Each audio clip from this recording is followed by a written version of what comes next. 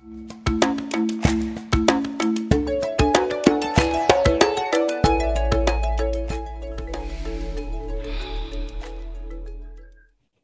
to the Why on Earth Community Podcast. I'm your host, Aaron William Perry, and today we're visiting with Elizabeth Whitlow, the Executive Director of the Regenerative Organic Alliance. Hey, Elizabeth. Hi. Oops, gotta put my hand right there. Nice to see you, Aaron. Good to see you too. Thanks for having me. It's a pleasure to have you on the show, and I'm really excited to dive into this conversation with you. It's a very important one. And before I share with folks just a little bit about you and your background, I want to encourage folks to subscribe, and follow our podcast on YouTube and on your podcast channel of choice. And we're going to dive in and talk about regenerative agriculture and the new regenerative organic certification here. So let's dive in.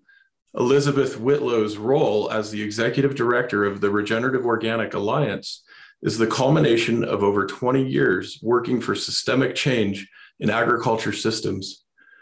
She began her career as an advocate for shade-grown, fair trade, and organic coffee growers in Central America. Since then, she has worked across the spectrum of elevated certifications, both in farming and ranching. She is now leading the charge for regenerative organic agriculture, managing the holistic and high bar regenerative organic certified standard. The ROC is the North Star of certifications, building upon the USDA organic label through the pillars of soil health, animal welfare, and social fairness. Now, in the approximately 37 seconds it took for me to read this brief bio, we have lost the equivalent of 18 soccer fields of living topsoil on our planet. And Elizabeth, it feels like that is exactly the right place to kick off our conversation. Can you paint the picture and just tell us a bit about what's going on with soil right now? Yeah, and that's, thank you so much for the introduction. And that's why that bio ends with that really startling statistic. Like, it makes it so tangible for all of us. Like, in this little moments that we get to say hello and talk to each other, we're losing field after field of topsoil is blowing away and being destroyed due to industrialized agriculture. And so that is really where we can begin. And there's a lot of interest right now in soil, a lot of learning going on. It's a very emergent kind of topic where people are coming to this awareness of the fact that we've got more living beings in 1 teaspoon of soil than we have humans on the planet. Another startling statistic that is kind of mind-boggling when you try to get your head around that 85% of those living beings in that 1 little teaspoon have not yet been identified.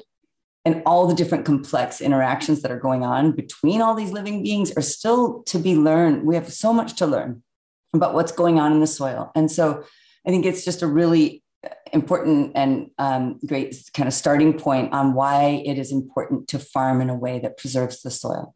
What we do to the soil, we do to ourselves, right? It is the bedrock of our civilization and our culture.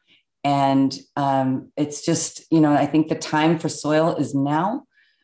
The year of soil was a couple of years ago. I don't know if you recall this, but it's only wonky kind of folks like me probably who were paying attention to that. But now it feels like a lot more people are paying attention. And so I'm really grateful for the time to come and talk to your audience. I know your listeners already are so up on all these topics and are probably very well aware of what's going on, but happy to jump in and elaborate on any points. So thanks, Aaron.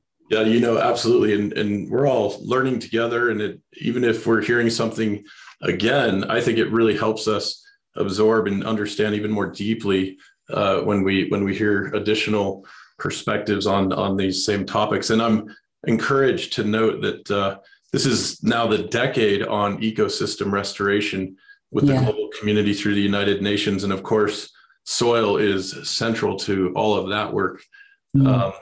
Soil is so remarkable. And let's just talk a little bit about what you guys are doing with the certification and why you chose the 3 pillars that you chose. Okay. Yeah, that's it's a great starting point. So so lucky to be the executive director of the Regenerative Organic Alliance. You've had several founding members from the ROA on your podcast. You had some great interviews with my dear brother David Bronner and Garrow and Jeff Moyer, and these are the founders of the ROA, along with the Patagonia company.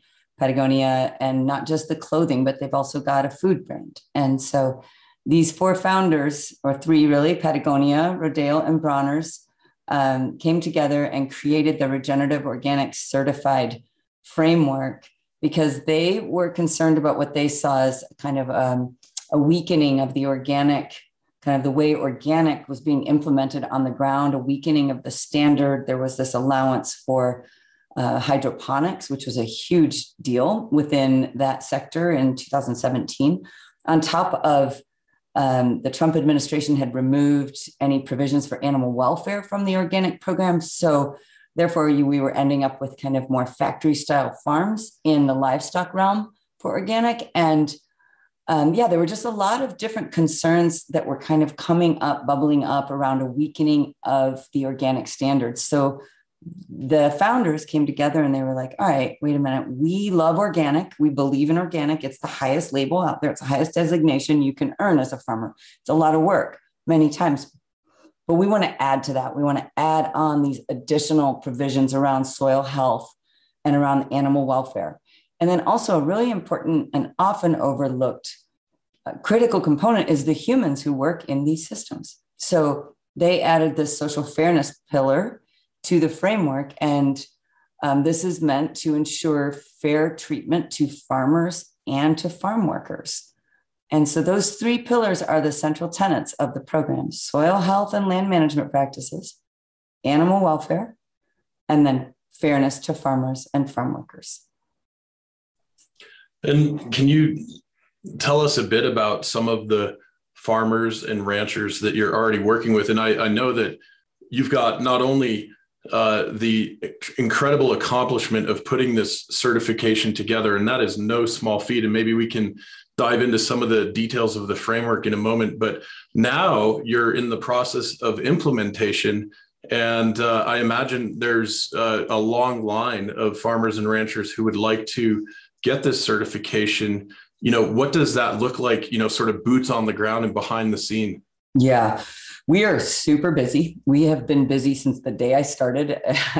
It's never slowed down. And I keep getting to grow my team and get more people, but we seem busier every time. I don't know. I keep thinking like, okay, we're going to finally catch up now. We're not, because I think everybody wants this. Everybody is reaching for this kind of ideal of something that would, that they can really feel good about in their purchases. And I think one thing, like just to kind of set that stage around agriculture as a huge problem in this world, contributes like up to 25-30% of industrial kind of emissions, greenhouse gases. But agriculture also has this huge potential to be a solution. And so how do we make this? How do we help farmers get along this journey and farmers implement these practices? And then consumers learn to recognize and reward these farmers and pay the premiums that they deserve. Those are all kind of really important aspects of this. The Rodale Institute has been looking at regenerative organic farming for quite some time. In fact, Jeff Moyer is the CEO and ED there at Rodale, and he founded this concept around the roller crimper. I can't remember. I saw him first speak about that, Aaron, at the conference we were talking about, where we're going to see each other in January, the Eco Farm Conference. So I saw Jeff speak about that roller crimper there. And it's just a really, there's some fascinating work being done on the ground as far as implementing new regenerative practices. There's a whole contingent up north and west of you, up there in the Dakotas and Nebraska, who have been doing a lot of incorporation of regenerative practices. And so we really have to start there. And we start with like, how do farmers adopt these practices? A lot to be learned. But the basic principles, if you want me to outline some of those principles, really aligned with the more kind of general regenerative movement, is minimal soil disturbance. You keep the ground covered at all times so that precious soil doesn't blow away. You keep living roots in the ground as long as possible, or like vegetative cover on the ground, a little armor, a protective armor for that soil. You incorporate diversity into the soil, into your planting scheme, and support biodiversity in that way. You bring animals back into the farm and bring animal manures into the farm and grazing and all the kind of benefits that that can bring to land. So those are just some of the key principles for regenerative. So I'm sorry if I rambled on that, but. No, it's really great. And I'm scribbling some notes here, trying to keep up to do this summary in the show notes when we're finished. That is great to hear. And it helps paint a picture of what's happening on the farms. And I was curious, I know many of our audience are familiar with this term regenerative, but I was hoping you could A, define it for us, and also B, speak to the potential risks we're seeing of that term itself being watered down if we don't have robust certifications like the ROC. Yeah, no, thank you for asking that. I think that's a really important part of this. Like the intentions of the founders was, number one, like they established regenerative organic certified, and they link regenerative to organic. And that's key. And that is putting a stake in the ground, keeping organic from being further weakened. And also to protect the term regenerative, the founders were really concerned about this potential greenwashing from corporate interests. And they wanted to create this high bar standard that would demonstrate and clarify what regenerative can and should be. And this is a holistic type of agriculture that regenerates resources and considers all players in the farming system, from the soil microbiome to the animals to the workers. So we believe regenerative and organic always go together. And this is just something I think that is hugely important right now. And we're seeing already in 3 years since I've been in this position, we now have very large corporate interests. Everybody's excited about this concept of regenerative, and it's becoming a buzzword, and it's potentially getting weakened when we see that Walmart wants to be a regenerative business. What does that mean? And when people are claiming regenerative, by whose definition? What is, and so this is something where the founders put this framework out, got public comment, 400 public comments came in. And that's when they were like, oh boy, we're onto something. And they hired NSF International to be the program manager. And NSF they are an international standards bearer. They have like 165 different standards they implement around the globe. So they came in and they were brought on. This is before I was hired. They were the program manager, and they took in all that feedback. They worked with all these different task forces and advisory groups on deliberating, and through that feedback, made recommendations to a second version of the framework. The first version that came out said no-till. And as you can imagine, you're familiar with farming, and farmers were all like, what do you mean no-till? That's not going to work. So we want minimal till or conservation till, but no-till isn't practical. And so there was a lot of feedback, critical feedback that was incorporated and addressed and built into that new second version. That's about when I came along. And we then did the pilot program. And so I may be getting ahead of myself, so I won't go into the pilot. Maybe you want to talk about that in a bit, but just, as far as the term regenerative agriculture, this term was actually first introduced by George Washington Carver. And then it was popularized by Robert Rodale. It was made most well-known people, we think, perhaps because Rodale is our founder, but it was made more well-known by Robert Rodale. And it's a collection of practices that focus on regenerative soil health and the full farm ecosystem. And I just want to acknowledge that these practices, they come from traditional and indigenous practices that have been stewarding land for millennia around the globe. And so, I don't want to underestimate that contribution or make it seem like this, some modern concept. It's really old ways of farming. So what's old is new.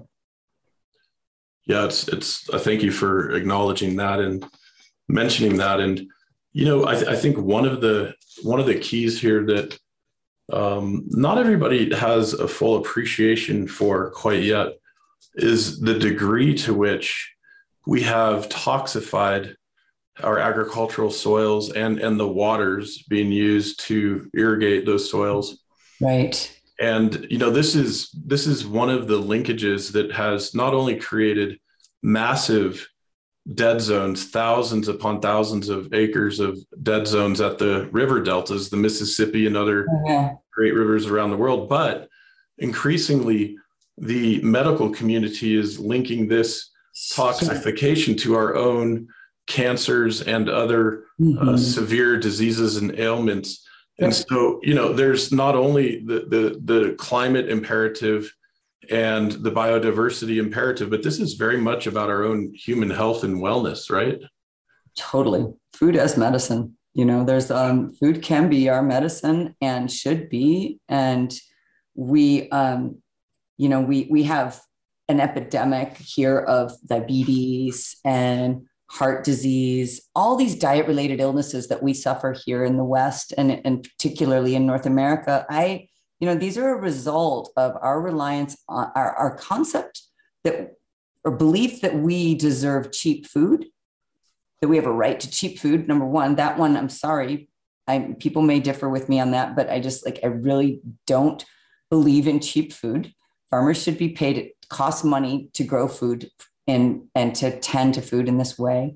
And we have this false concept of we should have dollar dozen eggs and we should have all this abundance of corn and soy, which is used as just processing. It's just processed foods. And so cheap food is definitely not better. Everybody deserves access to healthy, quality fruits and vegetables and good grains, and not like these massive kind of the winter wheat, the soft winter wheat that a lot of people are developing, the gluten. They have problems with the gluten and digesting that. Same with the milks, the dairy that is mass produced. Same with the corn, all these people with diabetes. Like these are all a result of the way we're eating and the way we're producing our food. So yeah, it's a bit of probably a bit of a soapbox that I can try and step off of right now.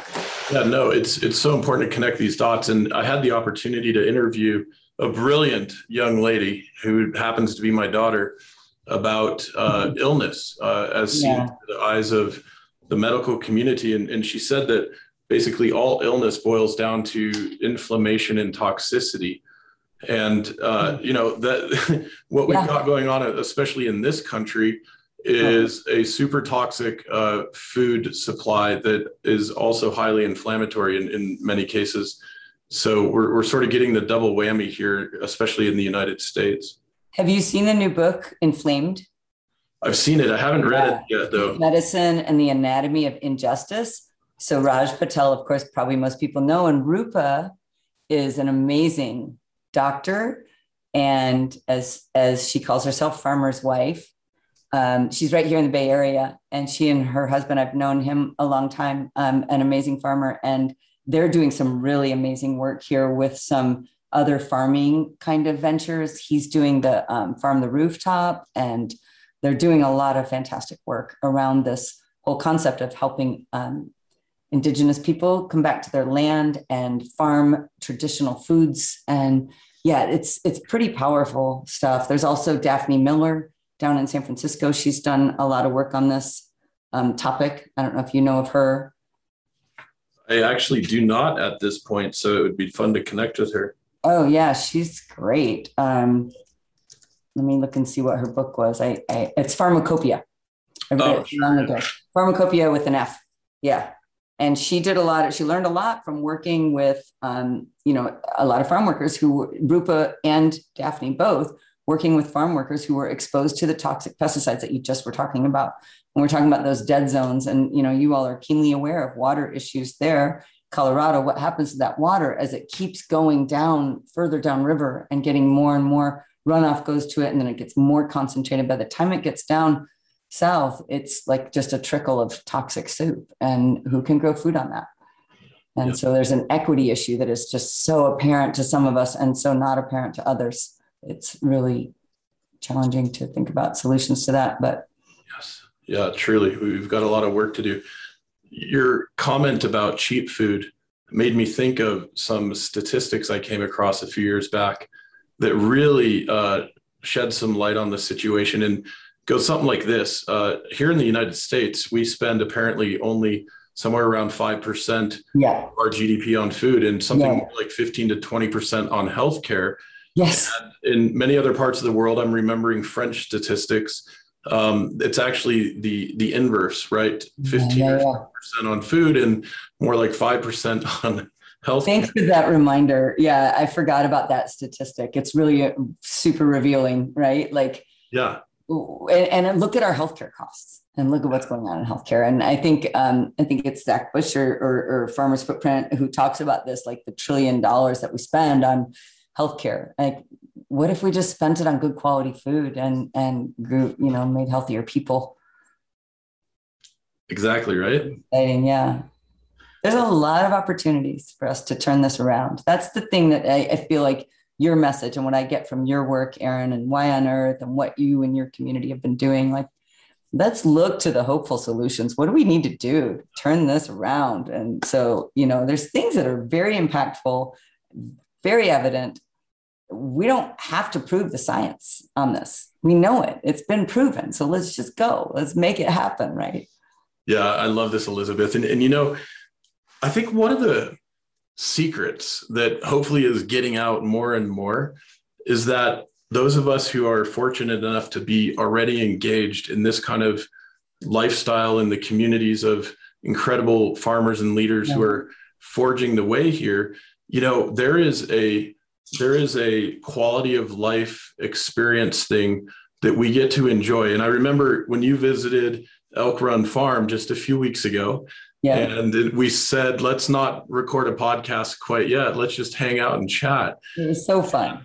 It's so fun. And before you took off, we had traded all kinds of ferments, and you gave me this amazing powder of beneficial herbs and roots and fungi that I've been using in my smoothies, and nice. gave you some things. And there's this cultural experience that I think our ancestors all had in their life ways, but we've really lost in this modern industrial society of ours. And I think one of the real silver linings in all of this is we get to not only restore soil and water, but also restore our own quality of life, basically. Yeah, that's really beautiful. And it's so true. Like that exchange is just really, it's so powerful and so gratifying to just kind of like roaming through your cabinets. Like, wow, look at all this stuff. This is amazing. It was really fun. And your art and all your books. Yeah, it was really great. Yeah. I hope you enjoyed the mulberry shrub. How's that going? So well. I'm enjoying everything that you shared. Good. Yeah. Yeah, it's great. I'm curious if you could maybe tell us just a little bit more about your partners. And I know you mentioned some of the 3 founding partners, but you've also shared with me a number of other organizations who are involved in the work you're doing. And it might be nice to do a bit of a kind of survey and shout out to them if you would like. Totally. Yes. Gosh. So we have the other members of our board, amazing organizations doing some phenomenal work. There's Textile Exchange. And so like there's a huge level of interest coming in from textile world. And so I feel like you and I are mostly talking about farming for food, but oh my gosh, the potentials with textiles and the interest coming in from fashion sector is way up here. And so that's some really cool stuff. And now you want to think about cotton, hemp, wool, cashmere, hides from leather. So there's a ton of potential there, and a lot of from high fashion to fast fashion. The fashion industry is really turning it around and looking at itself and like, whoa, this is a very dirty, polluting industry. And I think there's a lot of changes happening, and that's been pretty exciting to see. So we've got the Textile Exchange represented. We've also got Compassion in World Farming, amazing, really knowledgeable, technically kind of super knowledgeable folks there who are helping us navigate the animal welfare standards and find a way to let farmers, of course, raise livestock and incorporate livestock onto the farm, but being reasonable about it and ensuring that animals who are going to be farmed and raised for meat, that they get I know it's a little bit ironic, but that they have a really high quality of life. Their entire life lets them live and express their natural behaviors up until that one last bad day, as my former board member, Will Harris, always said. The last bad day, the only bad day they had was that day, when they got to the slaughterhouse. We also have David Bronner as a leader and a longtime vegan. And, he's a huge advocate for veganism, for less, better meat. And so that is infused throughout a lot of our work. So we have Others Fair World Project, and Dana Geffner advocates on behalf of farm workers all over. She's doing a lot of work with the dairy sector here domestically and has always done global work. And then we have a new board member who I am just so gaga over, is Ade Romero Briones.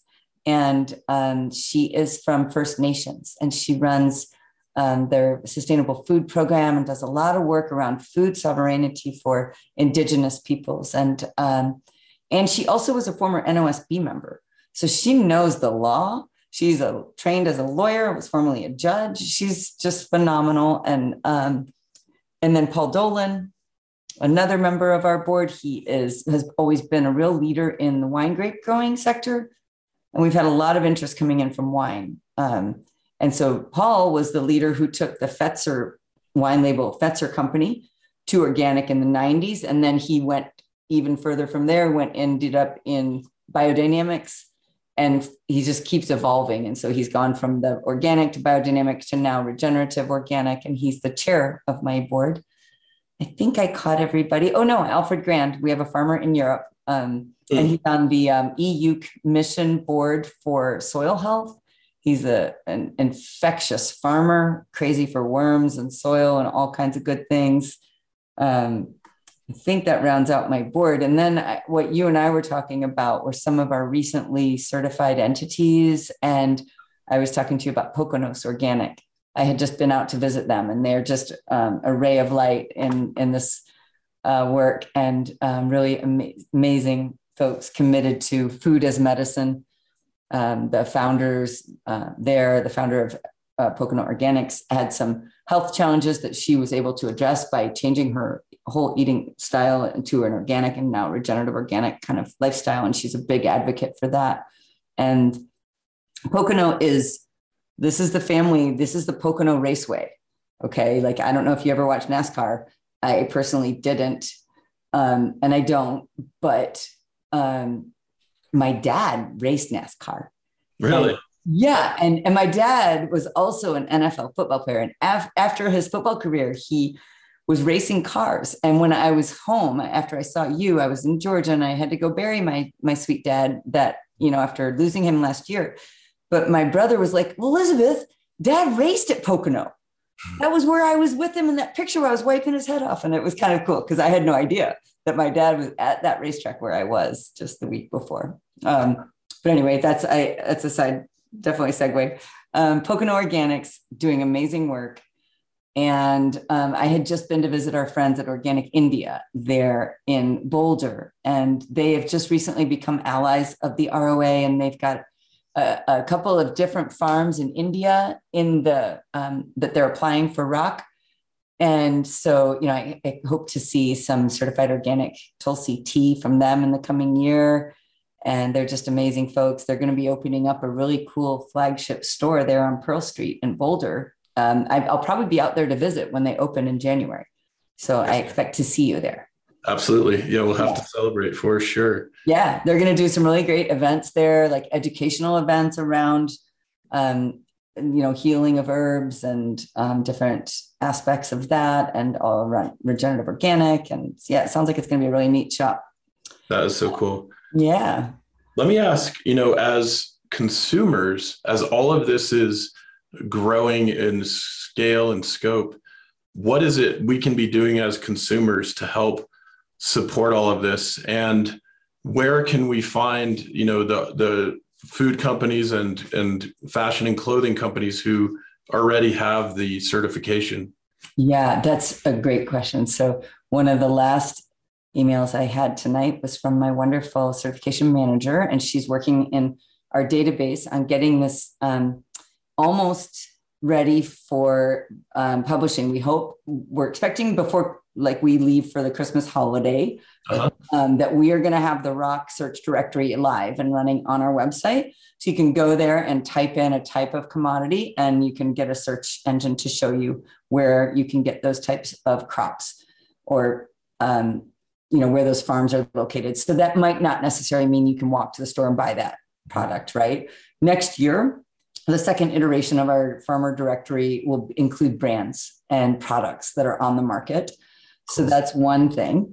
I would point you and your friends to our Instagram page, where we just did this. We had a whole series of tiles. We kind of, after my trip across the Midwest and seeing all that corn and soy, I'm like, oh my gosh, it just felt like so desperate crossing those beautiful prairies that have been converted to GMO corn and soy. And this is awful. And so we did this whole disturbing content post, and we got a lot of interest and a lot of people saying, oh my God, what can I do?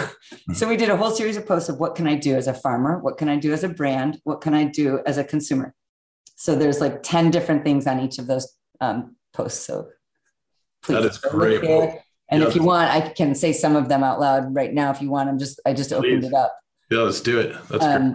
Yeah, let's do it. Okay. So as a consumer, first of all, to buy from farmers. Mm-hmm. That's the first thing is, buy direct, go to your farmers and get, be in touch with your farmer and buy direct and ask them how they farm, right? We don't want to assume that they don't farm in ways that we would value. And so I just think, having the conversation is really important. Also asking of your retailers and your brands that they are carrying these types of products. Patagonia had a great ad campaign recently too, that was demand more, demand more from your brands and consume less, by the way. Right. And so that's another one. And just educate yourself. There's so many resources. There's so many ways to support this movement, to learn about the movement. The Kiss the Ground folks, they've got a great soil advocacy training. They're about to embark on a really cool project that we'll be helping with. We're going to try and help any way we can, is Regenerate America. And it's going to be all about the next farm bill. And so that farm bill, we have this historic opportunity to influence change for this upcoming farm bill. The farm bill is why people eat the crappy food here in this country, because of SNAP, because of the food stamps that drives people to purchase really cheap food that isn't good for them. And so getting more provisions in that farm bill to help people access healthy fruits and vegetables, and help farmers, to support farmers to access the land, for marginalized farmers to access land. There are so many ways that we can turn the farm bill around so that it is not just one giant sucking subsidy for Monsanto and Cargill and all of the massive corporations who have 1,400 lobbyists in Washington, D.C. They get all the money. They've got all the lobbyists. They get all the money. And so the consumers, people need to step up, speak out, and get that farm bill turned around. And so that is going to be a great opportunity in the coming year to really activate on that. So that's those are a couple tangible things as a consumer. That is super helpful. Let me take advantage of this as a segue too, to say that your Instagram handle is at Regenerative Organic. And folks can also get a lot of additional information at your website, which is regenorganic.org. And we'll have these links in the show notes. I want to take a quick moment to just remind our audience, this is the Why on Earth Community Podcast. I'm your host, Aaron William Perry, and today we're visiting with the Executive Director of the Regenerative Organic Alliance, Elizabeth Whitlow, and want to give a huge shout out to our supporters who make this podcast series possible. And this includes Earth Coast Productions, the Lidge Family Foundation, Purium, Earth Hero, Vera Herbals, Growing Spaces, Soilworks, Joyful Journey Hot Springs Spa, Earth Water Press, Dr. Bronner's, and Ecoversity. And of course, Waylay Waters is also a supporter. And we have a wonderful individual supporter program that you can join as a listener. Go to whyonearth.org/support. and sign up at any level that works for you on a monthly basis. And if you would like to sign up at the $33 level, Waylay Waters will send you a jar of the regeneratively grown hemp-infused organic coconut oil aromatherapy soaking salts as a thank you gift. So that's part of the win-win-win regenerative economic relationships we like to build in the movement. And of course, just want to invite you again to like, subscribe, and follow on YouTube and on Stitcher, Spotify, Apple Podcasts, Google Podcasts, wherever you get your podcasts. That's all very appreciated. And yeah, Elizabeth, I guess, we've got in the coming year a lot of very exciting things on deck and getting onto the docket, so to speak. In addition to the Farm Bill, are there other initiatives and campaigns that you're aware of and that you're plugged into that you think we should know about? The American Sustainable Business Council does a really great job with this. They definitely keep up with policy and upcoming policy bills to vote on. And I think the biggest one right now is that we just passed was this infrastructure bill, and let's see how that goes. But there was initially a lot in there to be happy about from Cory Booker and from others in this space. So I'm not sure how much of that was intact. I kind of lost track of it and all the, oh my gosh. All the machinations, right? Oh my gosh, yeah. All the sausage making, as people like to call wow. Yeah, that was horrifying to see that sausage making, but yeah, it did make it. And now let's see how it does with when it gets to the Senate. But yeah, that's American Sustainable Business Council they do some great work on that. So if you're not involved with them, that might be a good resource for you. That's great. Yeah.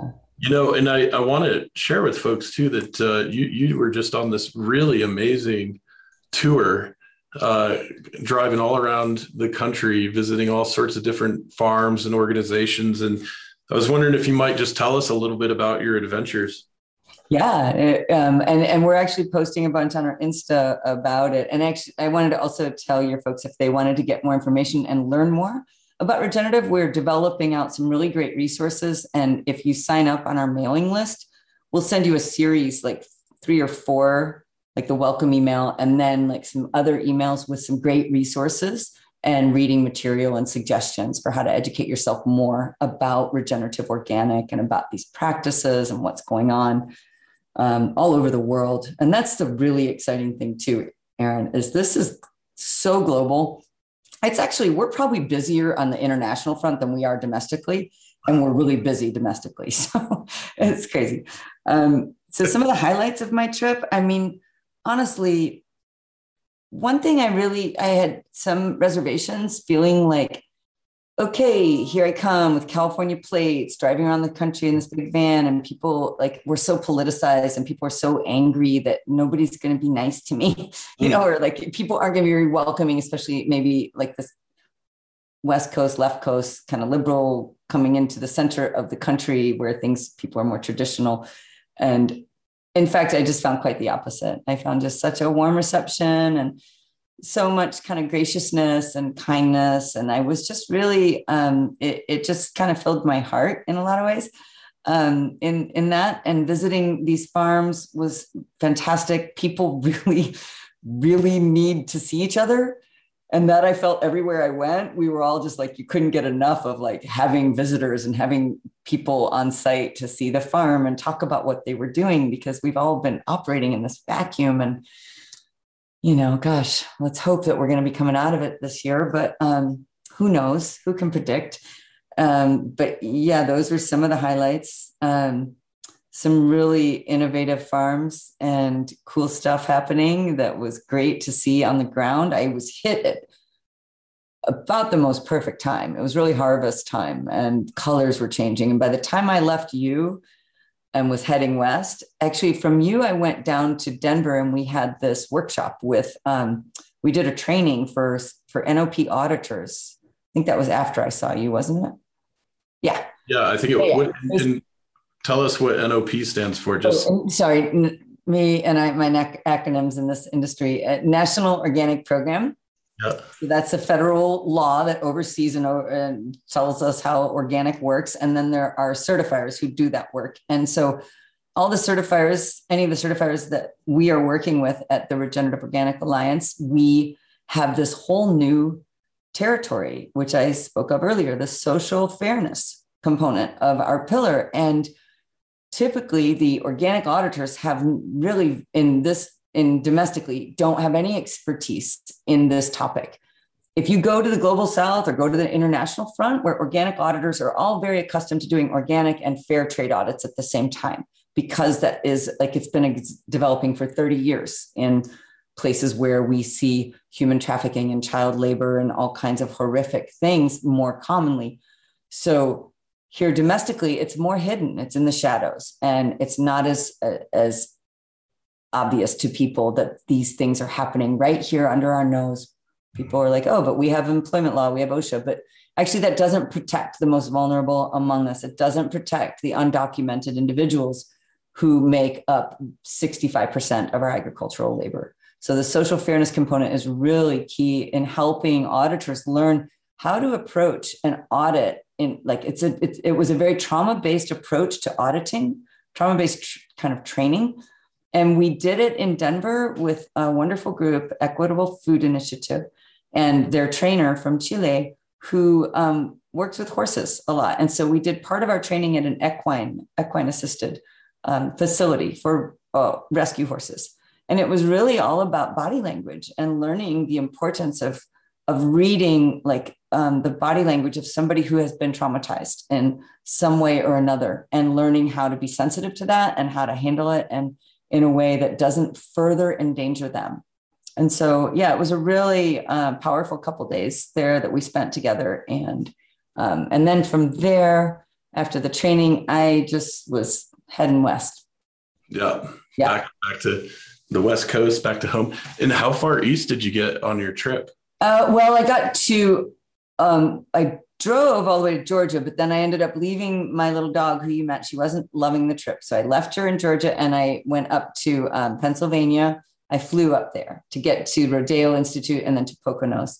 Okay. Then I came back and drove the van up to Indiana and then started back across the country, visited some really cool spots in the Dakotas and in Iowa at the Rodeo Midwest Center. And yeah.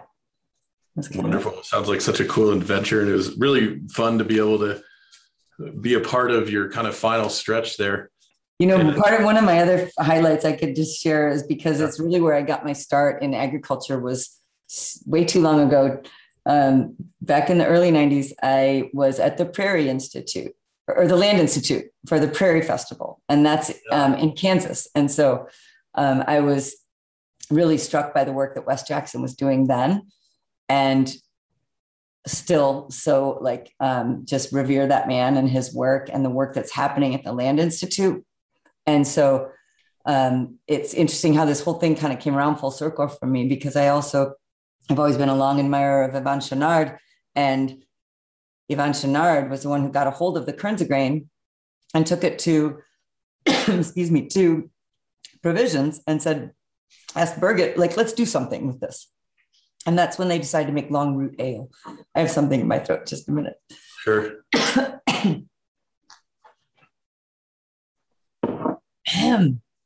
You okay? I think I'm going to live. Good. A little water. I'll try a little tea to get me through. It's the end of day here, almost 6 o'clock. It's dark there too. Your evening hour. Yep, indeed. Yeah. Well, I am just so happy, Elizabeth, that we could connect and record our conversation for our podcast audience. And before we sign off, I just want to make sure to give you the floor if there's anything else you'd like to say to our audience in general, or any specific calls to action you might want to add to what you've already shared with us. Gosh, I mean, I feel like I've been talking a lot. And I would just say, like, please learn what you can, learn as much as you can about this movement and support farmers who are incorporating these methods, help farmers get on the trajectory so that they can get to this type of farming. It does take a lot. Farmers are operating at very thin margins.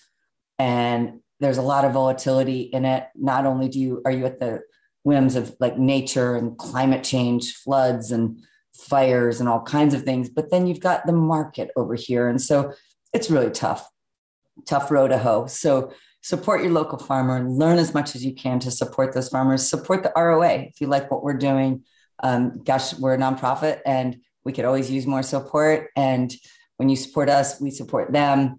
And so, just, yeah, feel free, learn more about us. And I think I'll just leave it at that, Aaron. And thank you. I can't wait. Can't wait for the next, I'm not sure if you can cut me off. I'm not supposed to talk about it. No, we can say goodbye. And your book. This is a great teaser for our audience. I don't know where you're going with this. Oh, I was going to ask about the thing that I'm so excited that's going to be coming out from you. Oh yeah, we can talk about that in vague terms. That's a great teaser, actually. Okay, cool. Yeah. That's what I'm excited about. And I'm excited about seeing you in January. So I'm going to send you the conference, the schedule, just to entice you further. Make sure you get signed up. Yeah. So Elizabeth is referring to, I know some of you know this, we'll be talking more and more about this in the next few months. I just finished writing an epic eco-techno thriller novel about these times that we're living in. And there are some really exciting revelations and calls to action and so on. And Elizabeth and I were talking a little about this before we started recording today. So it's going to be a blast to drop a lot of teasers in the next few months and then finally share the book with folks in the springtime when it's published. But yeah, Elizabeth, and it's so wonderful being connected with you and having already planted many seeds for collaboration, knowing that, there's so much more work to do and that we get to enjoy collaborating and creating together. Thank you. There is so much to do, so much to be done. And I know we're going to get to do together. I love that. So thank you, Aaron. Thank you so much for your good work. Thanks. I want to do the Why on Earth kind of like YMCA thing, but I've got the backdrop on, so I think my arms disappear. Love it. We'll figure something out there too. We'll create a dance. Okay. Perfect. Elizabeth, Thank you so much. We'll see you around. Bye. Bye-bye. The Why on Earth Community Stewardship and Sustainability podcast series is hosted by Aaron William Perry, author, thought leader, and executive consultant. The podcast and video recordings are made possible by the generous support of people like you. To sign up as a daily, weekly, or monthly supporter, please visit whyonearth.org/support. Support packages start at just $1 per month. The podcast series is also sponsored by several corporate and organization sponsors. You can get discounts on their products and services using the code WHYONEARTH, all one word with a Y. These sponsors are listed on the whyonearth.org/support page. If you found this particular podcast episode especially insightful, informative, or inspiring, please pass it on and share it with a friend whom you think will also enjoy it. Thank you for tuning in. Thank you for your support. And thank you for being a part of the Why on Earth community.